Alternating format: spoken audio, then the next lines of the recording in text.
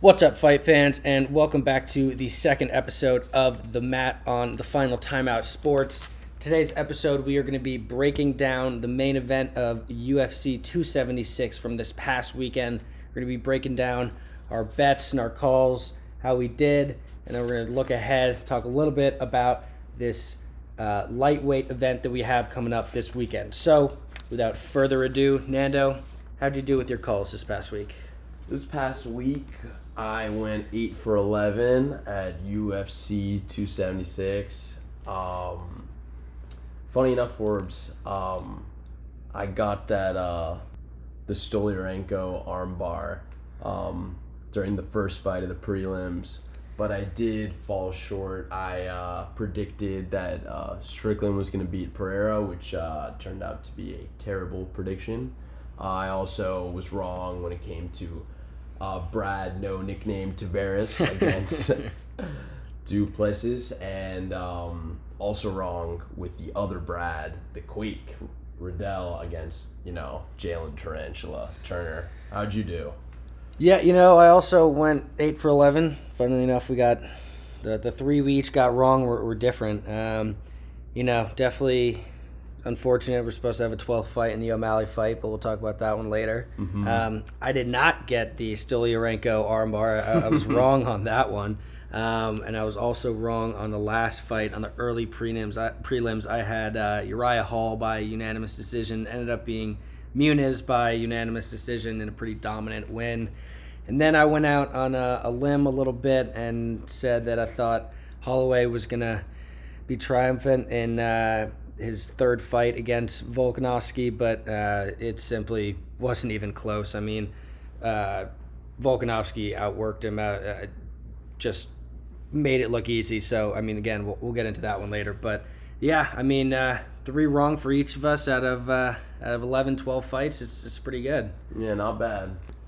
So I'm going to just start it off and talk about the Muniz O'Malley disappointment. I mean, I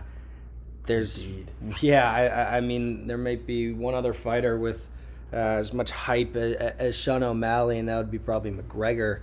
Maybe not even McGregor anymore.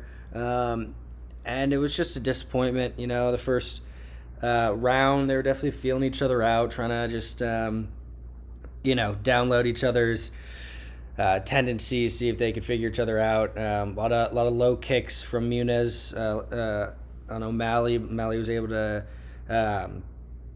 check a lot of them. And then second round, a couple minutes in, there was, I guess, an eye poke. It didn't, I've seen the replays. Didn't really look that bad. Muniz, said something. They stopped it, obviously.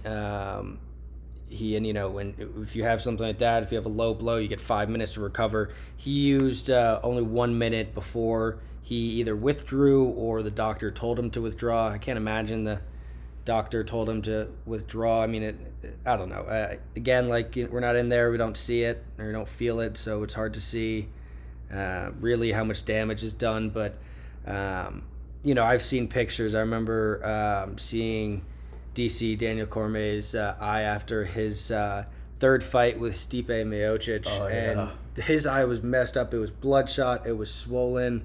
Yesterday I saw a picture. I think it was actually earlier today. I saw a picture of Muniz, and his eye's open. There's maybe a little bruising, but he looks nothing in his eye. It's all around it. And he also claimed that the eye poke was a continuation of an eye poke that he sustained in the first round that was missed along with a low blow. So it seemed like he was trying to throw, everything in the kitchen sink in the in the excuse bin. So just disappointing. I don't see O'Malley coming back and rematching this one. I see him definitely probably fighting another bantamweight about that, in the kind of 10 to 8 range before he, signs a big contract, and then he'll probably, depending obviously how he does, go for a title. But I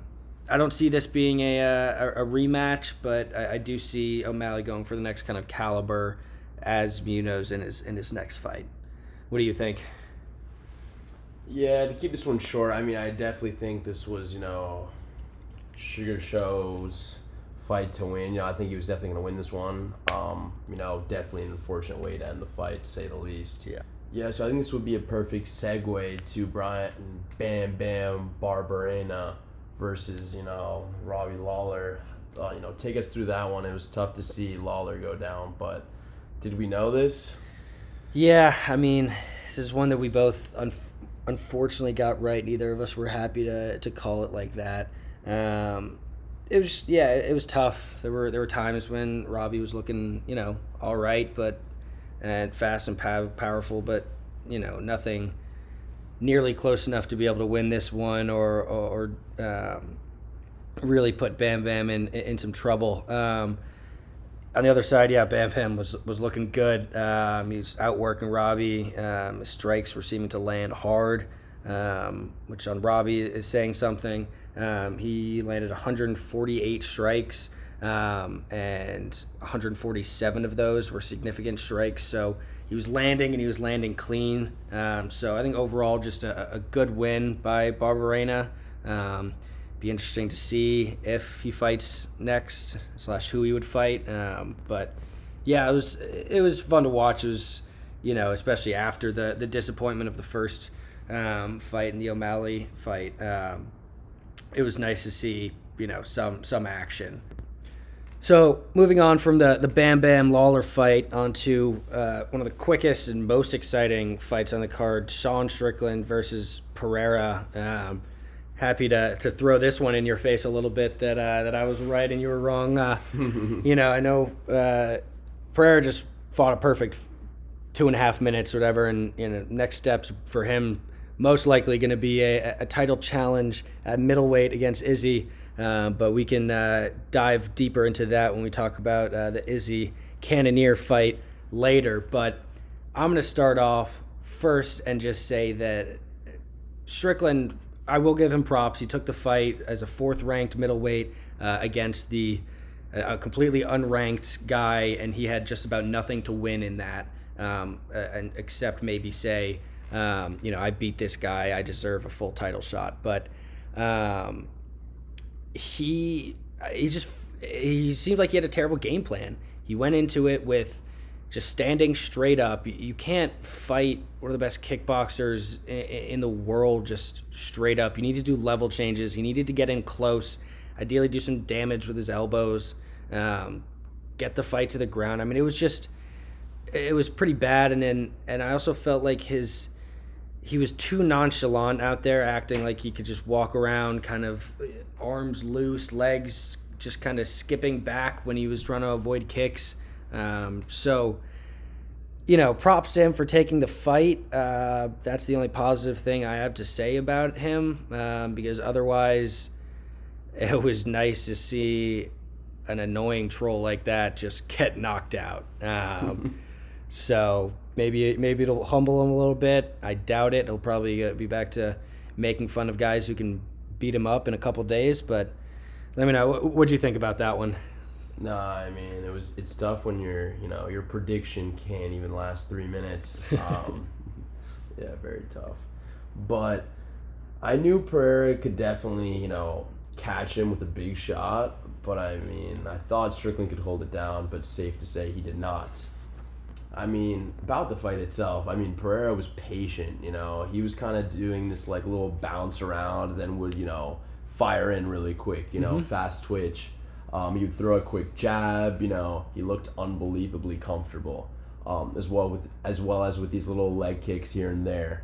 Whereas Strickland, honestly, was he was doing this weird little fidgety thing with his hands. Yeah, that's what I'm saying. He also was getting close, but shouldn't be that close to a guy that can just strike you so quick, And to quote DC himself, you cannot play with this dude. Yeah. Alex Pereira was unbelievable, and you have to tip your hat to him. He's an incredible fighter. Yeah, and I'm excited to dive deeper into that one in a couple minutes after we talk about an absolute brawl in the Alexander Volkanovski versus Max Holloway trilogy fight you got me on this one. I did take a chance and say that it was going to be Holloway via TKO. I based that off of his 2 knockdowns in fight 2 and the improvement he had, but It's fair. Volkanovski was just levels and levels ahead. For Max, I mean, yeah, tough fight. He, seemed like he truly did his best, but it was, nothing doing. When you're fighting a fighter of that class, there was just about nothing that he could do there against him. Yeah, and then once he especially opened up that nose, it was just absolutely leaking. It was covering his shorts. I mean, it was insane. The whole thing. But yeah, he was wearing white shorts at the beginning of the fight and red by the end. And that was even as a UFC fan, I was struggling to watch that a little bit. But so kind of for next steps for Max, where do you see him going after this fight, and then where do you see Alexander the Great going? Oof, that's definitely a tough question, because as far as Alexander the Great, I mean, this dude, I've already gave my 2 cents on this guy. I mean, he is one of the best pound for pound fighters in this game. He's just a tank. It's unreal, to say the least. I don't even know what the future steps are for this guy. I don't think he has an opponent in this class, to say the least. I think that he is just unmatched, and whoever steps in the octagon with him will just take an L. Yeah, I agree. I don't think there's anyone in the featherweight division right now that can fight him. I think that he is thinking about moving up to a lightweight belt and challenging for that to become a 2 division champ. And he says, I'm going to do it and I'm going to keep the divisions busy. And I do believe him with that. I think that he's the type of fighter that he'll try and keep both belts simultaneous. He'll try and defend both. So when it happens, I think is going to be the biggest thing, because Dana White's already, I think, expressed his support in allowing Volkanovski to go up and challenge at lightweight. So the lightweight situation right now is it's most likely going to be Oliveira versus Islam fighting, I think, later, probably just about the end of this year. And that fight makes a big difference. If Oliveira wins, then I think Volkanovski immediately gets the shot. I think if Islam wins, then Volkanovski could potentially, Oliveira could potentially immediately get a rematch, or there just could be other challengers there. When you have a dominant champion in Oliveira, it makes more sense to have this kind of culmination of title fights. So I honestly, I hope Oliveira wins, and I hope that we see this title challenge. Haven't seen one since our boy Izzy tried to move up to light heavyweight against Jan, the Polish power. So I think that's a fight that every UFC fan would want to see. I mean, that's the pure definition of a super fight. So I think that would be a great path for Volkanovski. I think Holloway, it's tough. He could either, be kind of the gatekeeper for the title in the featherweight division. He's not going to get a 4th fight against Volkanovski, even if he wins all the right fights, and it seems like he deserves it. I doubt that's a fight that the UFC is going to make, because it's probably not a fight that'll excite fans as much anymore, even though all 3 of their fights have been extremely close and extremely exciting. So there's that, or as he is getting a little older, weight cuts get harder, he could move up a division and potentially try in the lightweight division. I know McGregor was doing some joke stare down at Max during on TV during one of the pressers this past week. So there's an opportunity there for him to have maybe a big money fight, which would be definitely big, and honestly a fight that he could win, given how McGregor's fought recently, and also the fact that that would be a rematch from earlier in their career. So that'd be kind of cool. But either way, that was an absolute banger of a fight, and that cut on Max's face might just live in my nightmares. I mean, before we segue into Izzy Adesanya's title fight, can we just talk about just like Volkanovski for a second? I mean, like, you're just looking at just pure control in the octagon. I mean, like, you're also seeing this, like, killer countenance he maintains all fight long, staring you down, chatting a little shit here and there. I mean, as soon as the first bell rang, right? And it's just like, and then round 2 rolls along, and then next thing you know, Holloway's staining the entire octagon in his own blood. Like, unreal. I mean, he is really paving his name as one of the all-time greats in the game, no doubt. Yeah, I mean, he's definitely, I think he's the number 1 pound-for-pound fighter on the planet right now. He's now definitely in the conversation for greatest featherweight of all time, and he's just beginning. Like, he's now saying he's going to challenge up because he's beaten everyone in his division. He's so good that he can tell Max Holloway, "I'm too fast for you," while they're fighting, and not be worried about getting hit. So it's a level of dominance that we don't often see, and it's definitely a privilege to see it. And speaking of another era of dominance, we can move on to Israel, the last style bender, Adesanya versus Jared the Killer Gorilla Cannonier. Adesanya came away with the unanimous decision. Tell me your thoughts on the fight, and then I do want to hear your thoughts on the fact that there were some people leaving the octagon or leaving the stadium during Izzy's fight during the 4th and 5th round. So I want to hear your thoughts on how you thought Izzy fought and the perception of Izzy's fights recently, and if it's justified. Yeah. First with the fight, I mean, I'll keep it short. I mean, Izzy, as expected, was his elusive self. Comfortable in there, look as cool as the other side of the pillow. Honestly, there, the way that he just throws jabs and lethal leg kicks with ease. Just tiring Jared the Gorilla Cannonier out. Like, it truly is a blessing to watch every time. But that being said, there is a style of his fighting as of late that has been questioned, and lack of a better word, people are saying that it could be perceived as a little boring, because the reality of the situation is that Israel Adesanya is one of those fighters that is capable of literally winning every single fight by unanimous decision without having to knock them out, because he knows how to sneak in those jabs, those leg kicks, tire guys out, get those hits, but also tire them out, and in doing so, basically evading what they throw at him because he's so elusive, because he's so quick.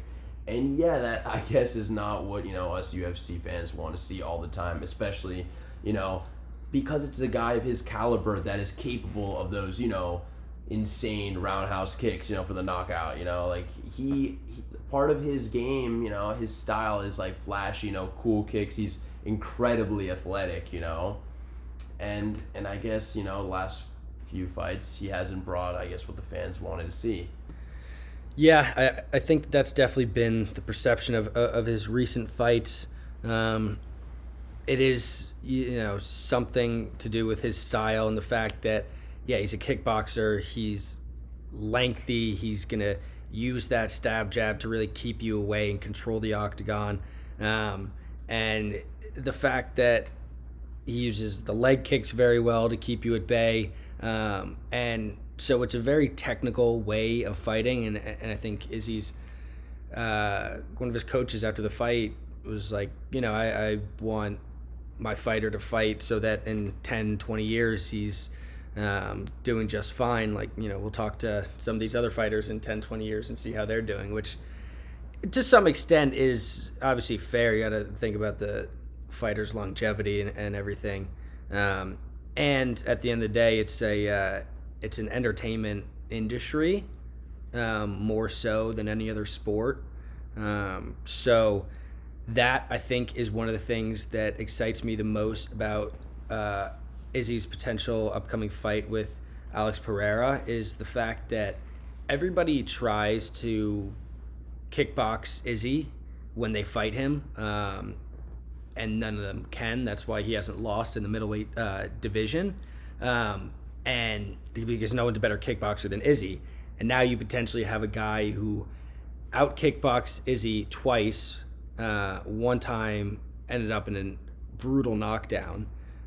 So I think that this next fight, some people were hoping that this fight would be that type of fight to re-energize kind of Izzy's fight highlights, but I think that doesn't work as well when you have a Jared Cannonier who's going to play a very smart game and not put himself in much danger either. Well, Izzy won't either, but he'll still get his strikes in. So I think this next fight is going to be a really exciting fight. My guess is it's sometime in January or February 2023. I hope it's end of this year, but I don't see that happening. But either way, I am definitely excited. All right, now we're going to transition to talking about the upcoming UFC fight card for this weekend. Rafael Dos Anjos versus Rafael Ataman Fiziev, a lightweight bout. We're going to start off with the fight with my favorite fighter's name. We've got Michael Johnson versus Jamie Mullarkey in a lightweight bout. Nando, let me know what you think about this one. Well, I want to begin by saying I'm confused to see Jamie Mullarkey as such the heavy favorite in this one. One could say it's freaking Mullarkey.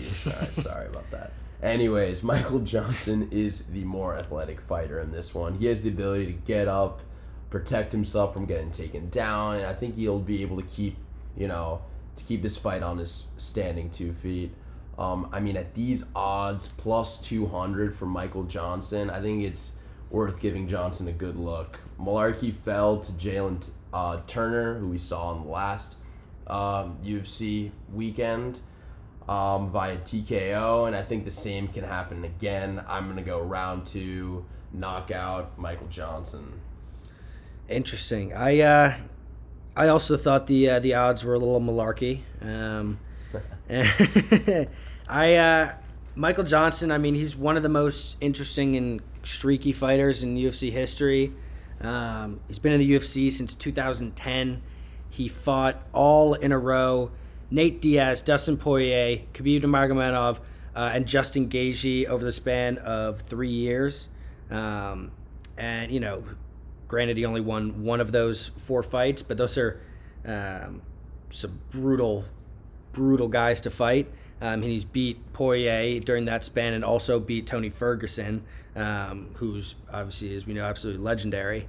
But he has 1 win in 5 fights since 2018, which my guess is why these odds have kind of come out like they have. But Mullarkey is newer to the UFC, but he's been fighting for a while. He made his fighting debut in 2013. He even fought Volkanovski at lightweight before both of them made their UFC debuts. Just a little interesting fact. But that being said, I think the experience of Michael Johnson and just the cage time that he has is overwhelming Mullarkey, and I go with unanimous decision for Johnson. I'm not sure if he still has that knockout power, but I would take him as a plus 200 underdog rather than Mullarkey, who is a minus 240 favorite. All right. So for this next one, Forbes, this one's a full mouthful. Said Nurmagomedov. Yep, same thing. Again, respectfully, versus Douglas Silva. We're gonna keep it short. Yep. Who do you got? I got Douglas in this one. It's definitely an interesting one. So got Douglas opening up as a plus 270 underdog, and Said Nurmagomedov is a minus 340 favorite. I had a tough time going against Said in this one. I mean, he's a Russian wrestler, so that usually should tell you just about all you need to know. With 2 losses and only 1 in the UFC. So I see him taking the fight to the ground, trying to do some grappling and trying to get a submission early. But Douglas is also a quality fighter.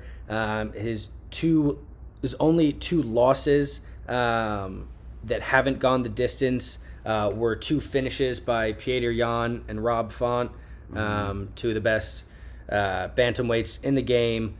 Petr Yan being a former champion.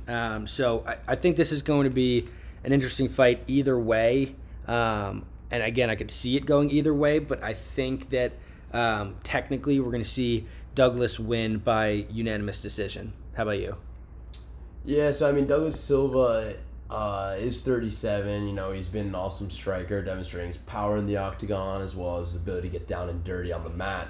You know, as he was able to submit Sergey Morozov earlier this year in February. That being said, though, I do like Said to win quite comfortably. You know, he shows good patience. He gives himself some room between him and his opponent, allowing him to strike him on his command while also exercising his remarkable striking